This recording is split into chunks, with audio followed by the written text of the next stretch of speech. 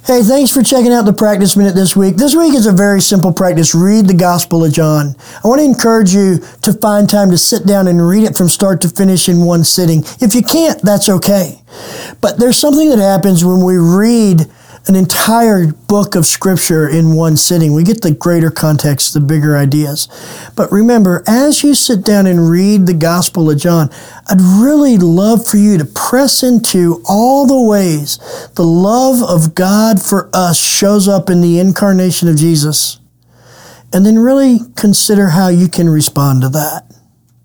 So, find some time this week, read the Gospel of John, maybe read it out loud together as a family or with some friends, but really let your mind go to that place of the incarnation reveals God's love for me. I'm not going to let his love for me go unrequited. How can I respond to his love for me in the incarnation of Jesus? Hope that's helpful. Have a great week.